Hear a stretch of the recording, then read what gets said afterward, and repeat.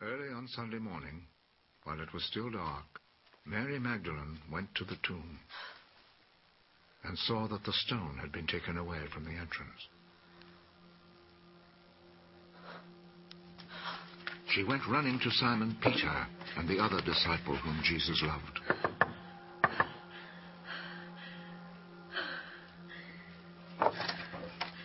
They have taken the Lord from the tomb. We don't know where they have put him. Then Peter and the other disciple went to the tomb. The two of them were running, but the other disciple ran faster than Peter and reached the tomb first. He bent over and saw the linen cloths, but he did not go in. Behind him came Simon Peter, and he went straight into the tomb.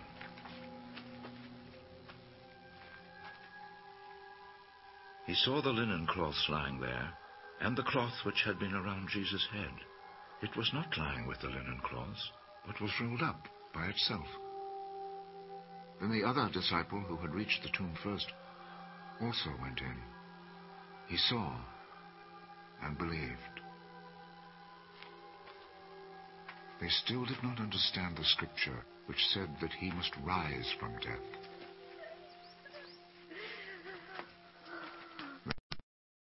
Home. Mary stood crying outside the tomb. While she was still crying, she bent over and looked in the tomb.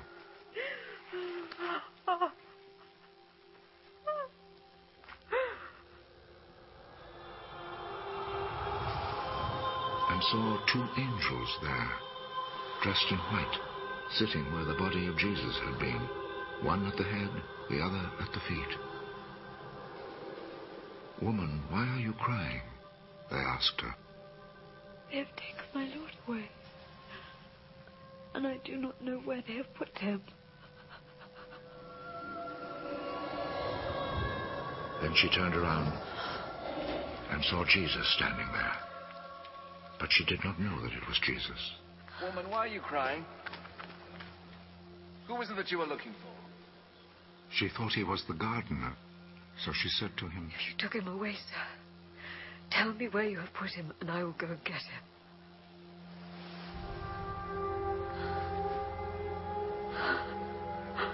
Mary. She turned toward him and said in Hebrew, Rabboni. This means teacher. Do not hold on to me, because I have not yet gone back up to the Father. But go to my brothers and tell them, I am returning to him who is my Father and their Father, my God and their God. So Mary Magdalene went and told the disciples that she had seen the Lord, and related to them what he had told her. It was late that Sunday evening, and the disciples were gathered together behind locked doors, because they were afraid of the Jewish authorities. Then Jesus came, stood among them. Peace be with you. After saying this, he showed them his hands and his side.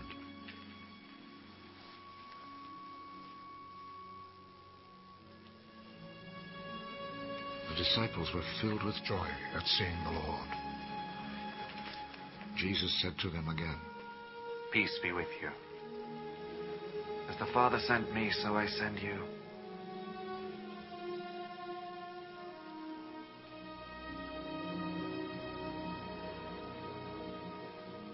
Then he breathed on them.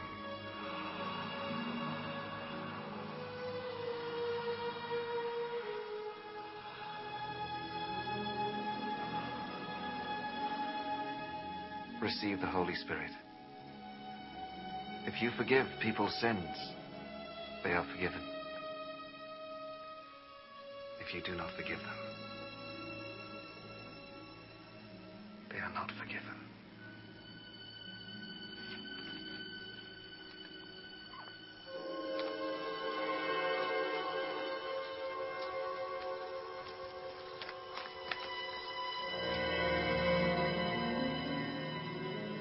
One of the 12 disciples, Thomas, called the twin, was not with them when Jesus came. So the other disciples told him, "We have seen the Lord." Unless I see the scars of the nails in his hands, and put my finger on those scars, and my hand in his side, I will not believe.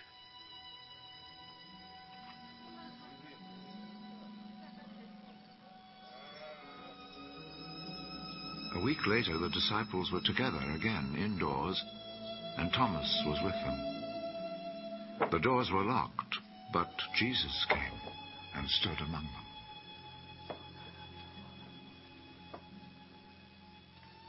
Peace be with you. Put your finger here and look at my hands. Then reach out your hand and put it in my side. Stop your doubting and believe. My Lord and my God.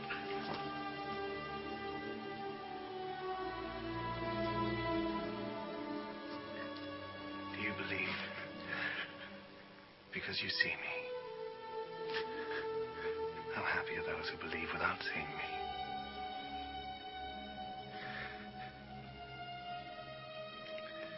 In his disciples' presence, Jesus performed many other miracles which are not written down in this book. But these have been written in order that you may believe that Jesus is the Messiah, the Son of God, and that through your faith in him you may have life. Last Resurrection Day, we preached through John chapter 20, entitled Jesus is Alive. Today we'd like to declare the truth that Jesus is continuing. Can we say that? The last time I spoke from John 19, the passage of the crucifixion, Jesus declared he was finished. And we declared the truth that Jesus is finished. The word finished there implies that a bill was paid in full. He was finished. Our redemption was complete. Our debt for justice has been paid through Christ, who died a death that was unjust to serve justice for us, like a parent paying a fine for their child to free them from incarceration. So Christ came as an innocent man and paid our fine, accepted our penalty, became our sacrifice before the eyes of God's justice, and redeemed us. So that now we no longer have to be separated from God because of our sin. We no longer have to die without hope because of our sinfulness. But through his redemption that he did for us on the cross, it is finished. Who's glad about it? But Jesus personally isn't finished per se. He's not going to just stop. But he came on a mission that is to be continued. And part of that mission was to redeem mankind. But also part of that mission is to bring mankind into the benefits of his redemption. And so that's what we are about. Jesus is continuing. The first thing he did in continuing is he connects us to God. He told the woman, Mary Magdalene, "Do not cling to me," verse 17, "for I have not yet ascended to my Father, but go to my brethren and say to them, I am ascending to my Father and your Father, and to my God and your God." The old King James translated it, "Don't touch me." The word he used could mean touch or it can mean cling to. I personally believe he's saying, don't hold on to me. Go make connections with my brothers and tell them I'm ascending to the Father. Now, some people believe, if you believe this, it doesn't bother me. He didn't want to be touched because he was going to ascend to the Father that day and present himself as the resurrected Lamb, having paid for the sins of the world, completing the transaction to connect us to his Father. Beautiful. And then 8 days later, he's telling Thomas, "Hey, touch me. Touch me. Touch me." So you could believe that, or other views is he's saying, don't hold on to me. We're making a transition here. I'm going to be ascending here in a little while, and you're going to have my brothers to relate to, and I'm going to send the Holy Spirit, which is what happened ultimately. The next point is Jesus proclaims peace to us. Now, I'm including us because I have never been through any ordeal and prayed where I didn't receive peace. May not have the answer yet, may not find the solution yet, may still be sick as a dog, but I have peace in knowing that He heard my prayer. So His first words to His disciples when He appeared to them that same day at evening, being the first of the week, when the doors were shut, where the disciples were assembled for fear of the Jews, Jesus came and stood in their midst and said to them, "Peace be with you." Notice the word "be" is in italics. Literally, He said, "Peace with you." Or He said, "Shalom, y'all." His peace is a wholeness. There's a completeness about His peace. There's a depth to it. It's not a shallow peace. Some of the peace we see politically around the world is very shallow because it's made on truces and compromises and contracts and covenants that are being broken. But the peace that He gives is a result of His ultimate conquest over the enemy and over death, and that even though death is still our enemy, death no longer has to dominate us through the fear of it.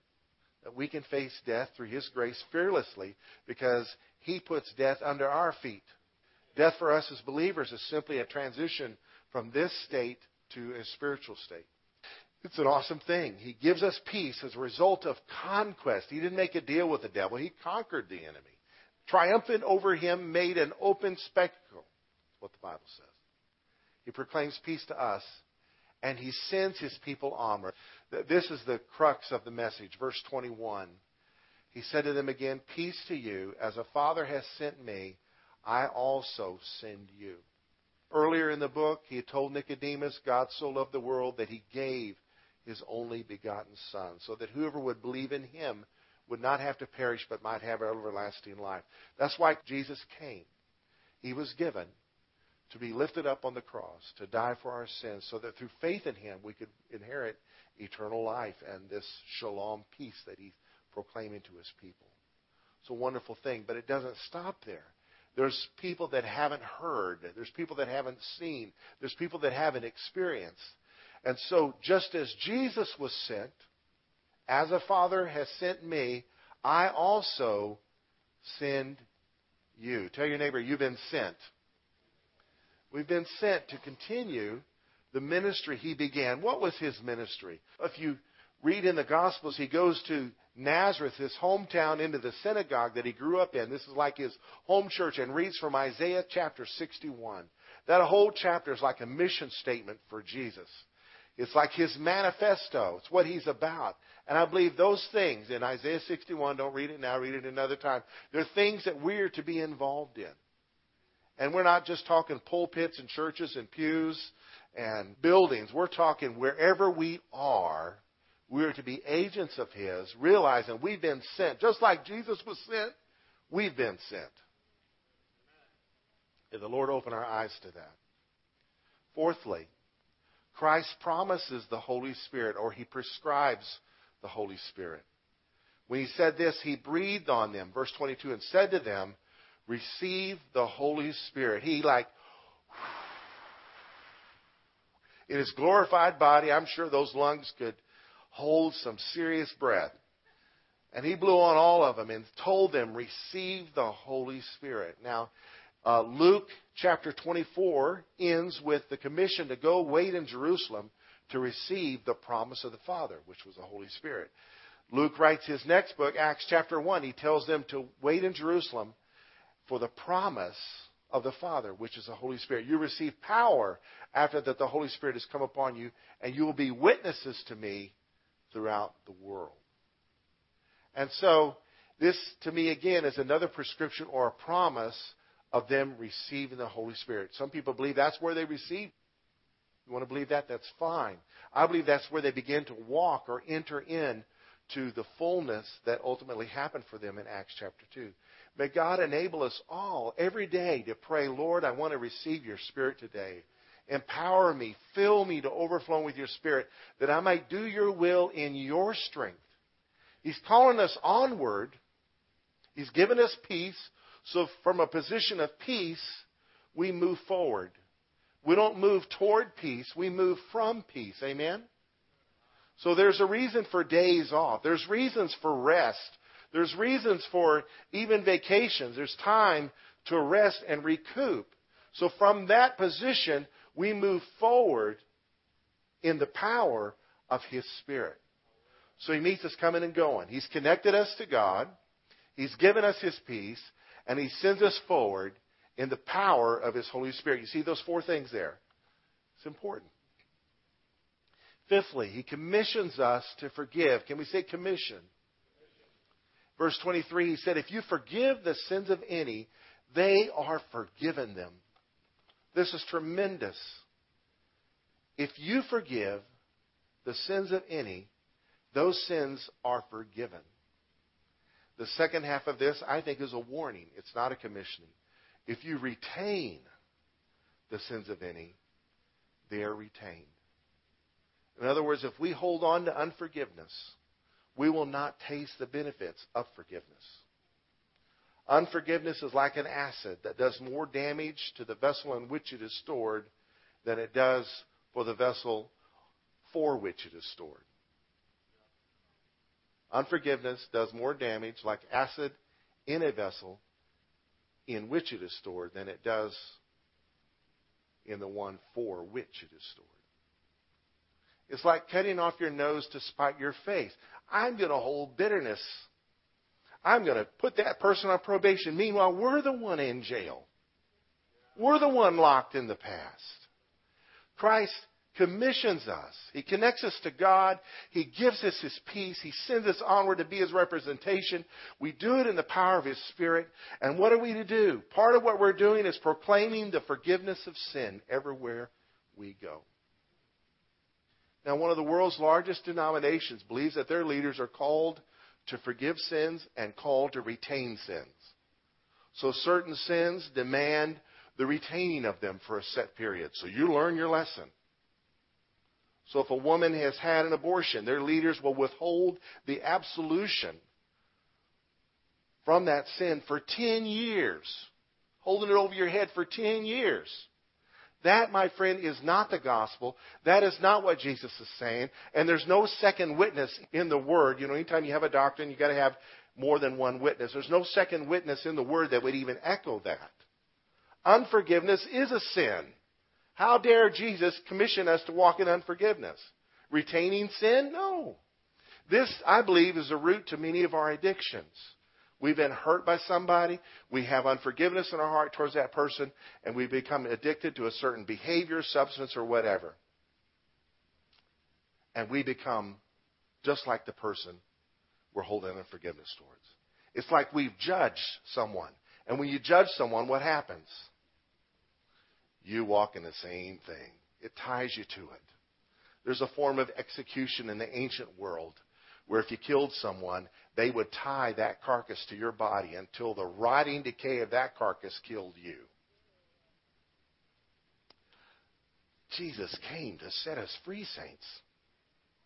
Let the carcasses go. Are people worthy of being forgiven? No. Were we worthy of what Jesus did on the cross for us? No. He came to give us that unconditional love. He came to give us that peace. Not just for us to hoard it to ourselves, but for us to give it away. To me, this circles back around to peace. We proclaim peace to our enemies. This lines up with the Sermon on the Mount. Bless those who curse you. Do good to those who hurt you. If you do this, you'll be like your Father in heaven who makes it rain on the just and the unjust. You know, when it rains, who gets blessed? Everybody. Why does God do this? In hopes that man will wake up to the fact that there's a loving God.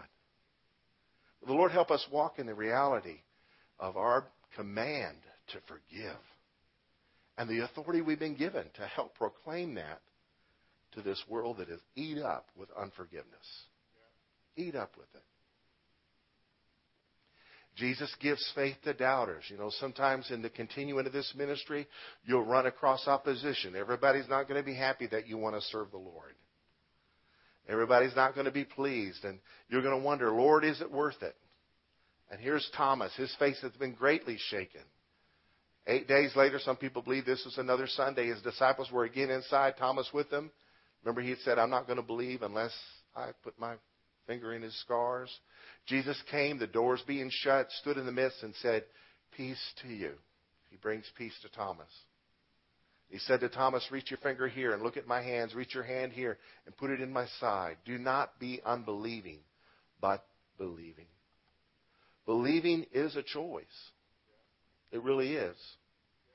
You know, you can look at evidence and determine whether or not to believe in it or not. You can. There's always an opinion, always another spin, always a different perspective, another viewpoint, another vantage. Do I want to believe this or not? Well, what you believe determines what you have to do. Do you really believe in Jesus? Do you really believe He's called you to continue what He's begun? He certainly called us to do more than sit in church. He's called us to be a light everywhere we go. But we can't do that unless we believe He's called us. Well, I'm just not going to believe that. Well, that's a choice you're making. How's it working for you? Living life your own way your whole life, how's that been working out for you? There's going to be a lack of peace, a lack of fulfillment, a lack of joy. Christ blesses future believers. Listen to what He said to Thomas. This speaks to us. Thomas answered and said to Him, my Lord and my God. He gets a revelation. I mean, this guy becomes a full-blown believer. He's jumped from believing Jesus is resurrected to believing that He's God. A governor in this region 30 years later wrote, his name was Pliny, he wrote that Christians at the time were singing hymns to Jesus as though He were a God. What a friend we have in Jesus. We've been doing that for centuries because He's revealed Himself to us. And this blessing is ours. Jesus said, Thomas, because you have seen me, you have believed. Blessed are those who have not seen and yet have believed. By grace are you saved through faith. And that faith is not of yourselves. It is a gift of God. If you've become a believer, God has given you the ability to believe, and you have followed up with that gift by enjoying the fact He's given you the ability to believe. He's given it to you. So we are blessed. We haven't seen Him yet. And yet, we believed. Thomas was so transformed, he took the gospel to India and planted 7 congregations that are still there today. They're dead spiritually. They need a revival, seriously. Other missions agencies had to go in there and really do things for the Lord because they just got so hooked into their past. But Thomas, in his generation, continued the ministry of Jesus. Had fruit that remained.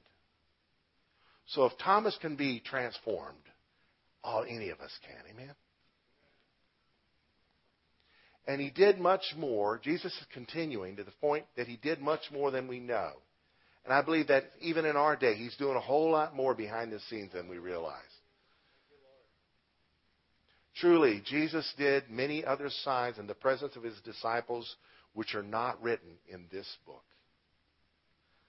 The last chapter, the next chapter, ends with these words, verse 25 of John 21. There are also many other things that Jesus did, which if they were written by one, I suppose that even the world itself could not contain the books that would be written.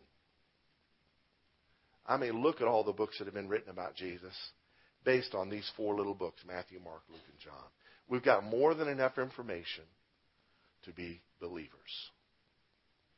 If you're always on a quest for more proof, maybe you're not wanting to be a believer.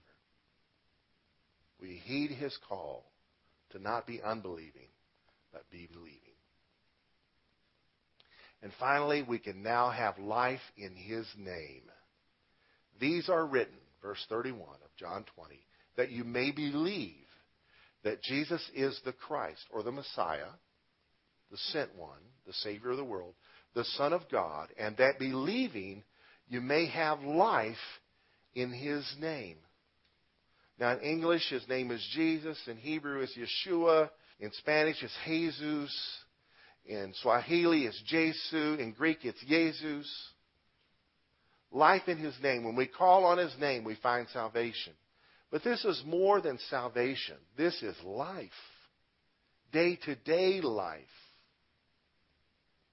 In His name, I believe, speaks of this. If you check out a good dictionary, the words "in the name of" will be in there. It's a phrase that has a definition. In the name of means representation. In the name of means ownership. In the name of means authority. In the name of means power of attorney. Representation. Mayor Nin Hewlett is our current mayor, elected by the citizens of Granbury. And he is serving in capacity to hopefully corral the city council and get some things done as our representative. That's his goal, right? He's there in our name. Now, our physical names aren't anywhere in his office, but if you understand the definition of the word "in the name of," it means representation. He's our representative. It's a whole lot easier to have one guy handle things for us than all of us in there arm wrestling and yelling and, trying to get things done. It's order. Jim Keever and Brian Birdwell represent us in Austin. If they were here today, they would say, yes, hopefully we're representing you. They're there in our name. We are here in Christ's name, representing Him. You and I are the only Jesus some people will ever see. My dad's an old school preacher, and he used to say, boy, people will either read your life and open their Bible, or they'll read your life and slam their Bible shut. Awesome position, representation. It implies ownership. Any car owners in here? Your car's paid for? You have a title to that car, right? Whose name is your title in? Your name. Ownership in the name of. We are not our own. We've been bought with a price. We've been owned by the Master. We live in His name. Amen. The word "in the name of" also implies authority. Kyle's brother, Randy, is a lieutenant in the sheriff's department. The sheriff has deputized Lieutenant Ellis and other deputies to represent him. Sheriff Dees was elected by us to be our representative in the sheriff's department and given him authority to enforce the law in Hood County. And if you're speeding down the road or doing something wrong or asked to move over by Lieutenant Ellis, you'd best do it, because if you resist him, it's as though you're resisting Sheriff Deeds. Because he's been authorized and deputized. If you and I are walking in humility, seeking to do the will of Jesus, and people resist us, who are they really resisting? Jesus. So don't take it personal. They slap you on one cheek, give them the other. What about the other? Call Lieutenant Ellis. It also means power of attorney, which to me kind of relates to all three of the previous things. If you're in another country and someone wants to buy your car, the transaction can be done if you've signed a power of attorney for someone to conduct business for you. Christ has given us authority to stand in His place. I'm not saying I am Jesus. I'm not saying that. But I am part of His body. I'm connected to Him. And I've been given a power of attorney according to His will to participate in the continuation of the ministry He began. You and I have been called to do this. So we've been given peace. We've been given authority. And we've been deputized to walk in forgiveness. I feel like there's some here who may be getting ripped off from experiencing the fullness that Christ has for you in participating in the continuation of His ministry because of unforgiveness. I'll tell you a little story that happened to my dad when I was a kid. We were in Liberia from 65 to 69, and during those years, the Lord used my dad to go to Ghana and do some ministry. And his denomination wanted to send a missionary there. So my dad made several trips there to prepare the way so the missionary could get a visa to go live there. One of his first trips there to do this, he got robbed. When he left his hotel room that night, he was impressed to leave his air ticket and his passport in the room. And when he got robbed, he got knocked down, knocked out, his pockets ripped off of his breeches, and his wallet taken, and his watch ripped off his arm, and he wakes up in the rain. And the police are contacted, and they come rescue him and help him. And a few days later, they contact him and say, hey, we think we know who those guys are. You want to press charges? And my dad thought, I'm here not to make enemies. I'm here. And he prayed, and the Lord impressed him not to press charges, just to forgive whoever it was. He didn't remember what they looked like anyway. So why participate in something that might create more injustice? So he forgave. A few weeks later, he's back in that country, and he gets arrested, being accused of being a spy. So he's in this tent. There's only 2 folding chairs, and the guards are sitting in the folding chairs, and he has to stand until the guards fall asleep. Then he sits on the table and notices there's a file. And here's these different reasons why they think he's a spy in the file. And suddenly he remembered the name of an official that helped him when he got robbed, Mr. Aqua. So he woke the guys up, said, I'd like to speak to Mr. Aqua. Oh, that's it. We knew you were a spy. How else will you know him? Blah, blah, blah. They contacted Mr. Aqua.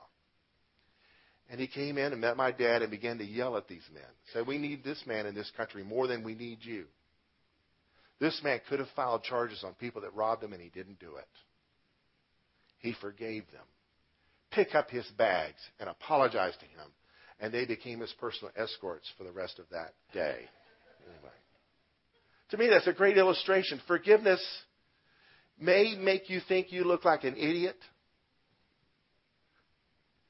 And I'm not saying there's not a time to press charges. Not saying that. But there's always a time to forgive.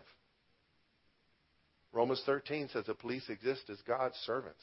Take them out of the world. This place won't be fit to live in. There's too much sin. We got to have the police. Yes, but they cross that thin blue line. Yes, they do. But you take them out of the world, there's a problem. I'm impressed to share another thing. I had a dream a few years ago, and it was for somebody, obviously. But I was in the dream doing something I shouldn't have in my car and got pulled over by the police and arrested and cuffed. And I'm being put in the squad car. And as I'm being put in the squad car, a policeman drops something in my pocket, plants some type of evidence on me. And now I'm in the squad car, and I don't know what's in my pocket, but I know it's going to be used as evidence against me. And I wake up, and I instantly know the meaning, which was to be a warning for somebody. And here's the meaning of the dream. Don't live so close to lawlessness that you make yourself vulnerable to some corrupt official to take advantage of you. Walk that straight and narrow road. So the jails are full of people saying it was a corrupt policeman. It was a corrupt policeman. Meanwhile, they were living in darkness and fudging here and there and put themselves in a position to be falsely accused. All right, that was for free. We are called to help continue the ministry of Jesus. Who wants to answer that call? Lord, we've come today to be encouraged. We want to do your will. We thank you, Lord, for what you did for us on the cross. Lord, help us to help humanity find you in whatever way that is, in our jobs, our homes, our neighborhoods, our families. Help us, Lord, to walk in the love that you've given us. In Jesus' name, amen. So wonderful ministry. We have 2 representatives here from Gideon's International. It's been around for generations. The purpose of this ministry is to provide Bibles for people in motel rooms, prisons, schools, all around the world. And today's representatives here is James Long and Larry Turman. And in a minute, we'll turn the service to James Long. But right now, let's watch this video. I got involved with drugs, alcohol, prostitution. I was just trying to find something to fill the void that was in my life. I thought maybe if I had more things or had more drugs, or maybe that would be the solution, but it wasn't. It was a park similar to this right here, occupied by homeless And I remember that Saturday morning, I had got up early, took a couple of hits of acid, tooted some coke, and I went for a walk in that county park in Battle Creek, Michigan. Here I was, a reject from the military. My third wife done walked out on me. And I just felt there's nothing else left but to commit suicide. But then there were some men in the park that day. They was witnessing to the homeless, and they were giving them these little testaments. And one of them came up to me, had a big smile on his face, and he said, "Do you know Jesus?" And that young man, he took that little testament and he opened it, and he showed me, "For God so loved the world that he gave his only begotten son." And I personalized that. For God so loved Leroy Kennedy that he gave his only begotten son. Then he opened it to the book of Romans, and he showed me how I can pray and ask Jesus to come into my heart to be my Lord and Savior. It was that day I prayed. I asked Jesus to forgive me. I asked him to come into my heart, clean up my life, and to make me somebody. And the Lord heard that prayer, and the Lord answered that prayer. And I want you to know I was instantly healed from my dependency of drugs. And the rehab centers didn't do it, but when I asked Jesus to come into my life was cleaned up, and I was clear-headed of the drugs. And you know, for the first time, that void that I had been carrying around all of my life, all of a sudden I felt like a new person. I felt whole. I felt complete.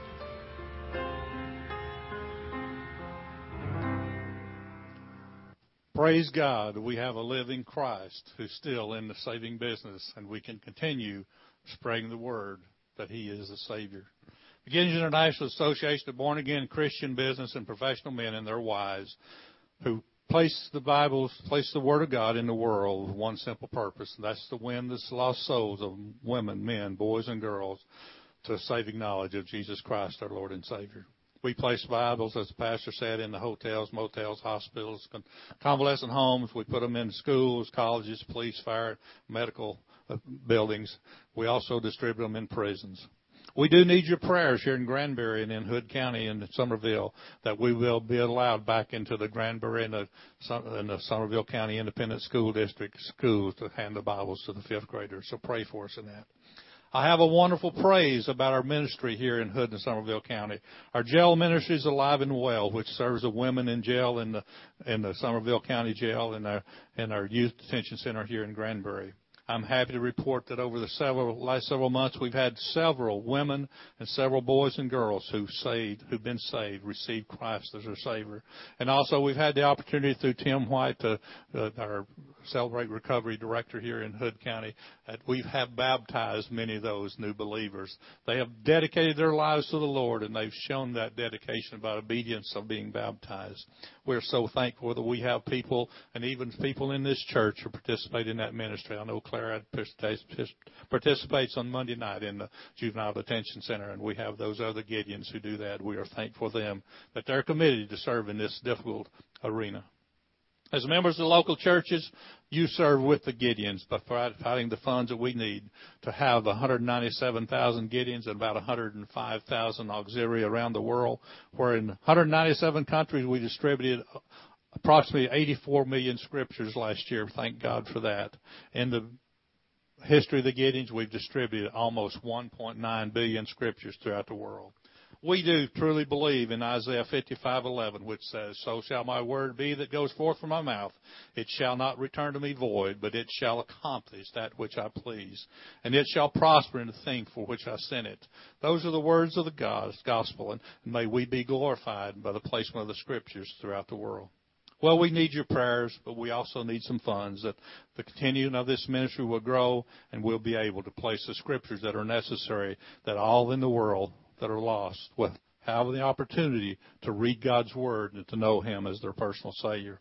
You can provide, at the end of the service, you can provide cash. We'll take a check. You can also have a credit card. Hopefully you got a brochure when you came in. There's a credit card envelope in there that you can provide to help us do that. You can also help us throughout the year by using the Gideon's Bible Card Program. We say, send a card, send the Word, change a life. There is such a need in the world today. It's estimated there's 4 billion lost that may not have had the opportunity to read God's Word and know Him as a personal Savior. So I'm not bashful about asking for your contributions to the kingdom of God. And I want to thank you in advance for partnering with the Gideons for this worldwide mission. Pastor Lotta, thank you for the opportunity to share about the worldwide ministry of the Gideons with you. Congregation, thank you for your attention. It's been a privilege to serve in your service today. God bless you.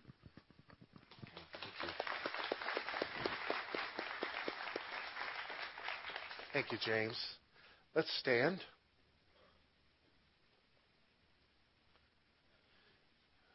If you're here today and you've not officially become a believer, it is simple. It's just calling on His name. Jesus, I need you. I believe in you. I believe in your death, burial, and your resurrection. Forgive me of my sins. It's that simple. Don't I have to go public? Yeah. You can do that at water baptism. If you find yourself beginning to believe the gospel that you've heard every Sunday, anytime you visit church, if it's a Bible-believing church, you're going to hear the gospel proclaimed in some way. You find yourself believing that. That is saving faith dawning in your heart. The Lord is waiting for you to go public. Amen. May the Lord bless you and keep you. May the Lord God Almighty cause His face to shine upon you and be gracious to you. May He lift up His countenance upon you and give you His peace. And may you take that peace and spread it everywhere in the power of His Spirit. In Jesus' name, amen.